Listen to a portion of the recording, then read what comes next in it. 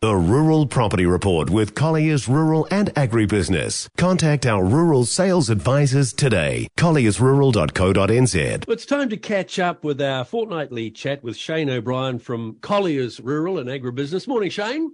Morning, Brian. Hope things are well with you and in your camp. Yeah, all good down here, thank you. Just another day in paradise. Oh, we all say that, don't we? Let's talk, before we look at a brilliant property of the week that you have this week, you've got some thoughts on farmers, for farmers and sustainability. Yeah, I know it's a bit of a buzzword at the moment, Brian, but it's been really interesting and in fact, I'd use almost the word exciting, that just getting out around at farmers as we do as part of our work, but also this time of year there's a number of seminars and conferences on as we sort of head to the quieter part of the farming season. And it's just really great just to see how everyone's really getting into sustainability and thinking about the traceability of the products that we're producing on our farms. And I know a lot of it's being driven by the end consumers. But my view has always been, I think the farmers I know are the best conservationists ever, and I think they don't get half the credit they deserve for maintaining the land. I mean, just about every farmer I know is thinking about the next generation and leaving the place better than they have.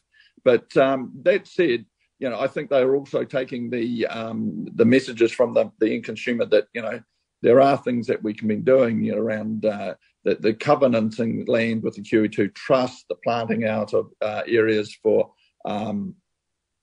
sustainability around whether they want to go use carbon, around the waterways and things around the farms. And I think it really is becoming quite a strong part of the market. And the reason I bring it up is that a lot of buyers are looking towards this now.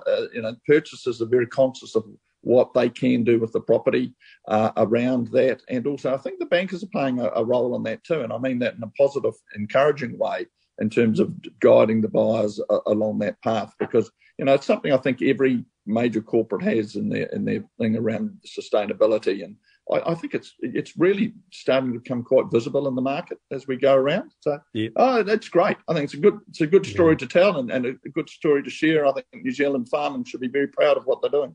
Actually, you're dead right, and handing it on to the next generation, they're thinking of them and the generation after that, which is great. Absolutely, and I think the thing, to be fair, the farmers, they've always been like this. I just don't think they've got the credit they deserve, because they've been humble about it. It's become far more, I guess, in the spotlight, and it's nice to be able to highlight the great work they've done for generations. Yeah, well said. All right, you've got a brilliant property of the week this week, not far from Timaru. No, that's right. Just 12 kilometres southwest of Timaru, we've got a property called Beaconsfield Estate, Brian. It's 273 hectares of nice undulating rolling downs that's irrigated with, we've got 5 centre pivots on it. And it has been used for dairy heifer grazing as well as a bit of sheep winter trading with lambs. But the standout of this property is a remarkable 558 square metres. So that's a big house. But it's a nice new modern Oamaru stone home. It's 5 bedrooms, 6 bathrooms, entertainer's kitchen, dining room, living room, sitting room, office, formal lounge. And if that's not enough, we've got a swimming pool, pool house and tennis court. So it's something, the only word I can think of, Brian, is it's something quite stunning. And even if someone's looking to see something a little special, you might not be a buyer, have a look at Beaconsfield Estate on the Collier's website. It is the most remarkable property. Only 12 kilometres from Timaru, as I say, so it's nice and handy, but you're in a lovely farming area, nice downy country, and the property itself is just presented to market in the most absolutely beautiful way.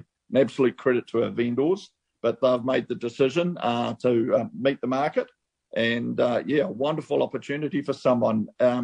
The farm's in a number of titles too, Brian, so if you don't need 273 hectares, but you'd love to live in a nice part of South Canterbury in a stunning home, there's something here for everyone. So it's one of those properties I just can't speak highly enough of, Brian, and every time I look at the photos I think, gee, that's really special. You've sold me on it as well. All right, if you'd like to know more, just contact the team at Collier. Shane, always good to catch up. We'll talk again soon. Look forward to it. Thanks for having us, Brian. You want to check it out, colliersrural.co.nz, Beaconsfield Estate. It's magnificent. I'm out of here. I think I might buy it. No, I don't have enough money. I haven't won lotto.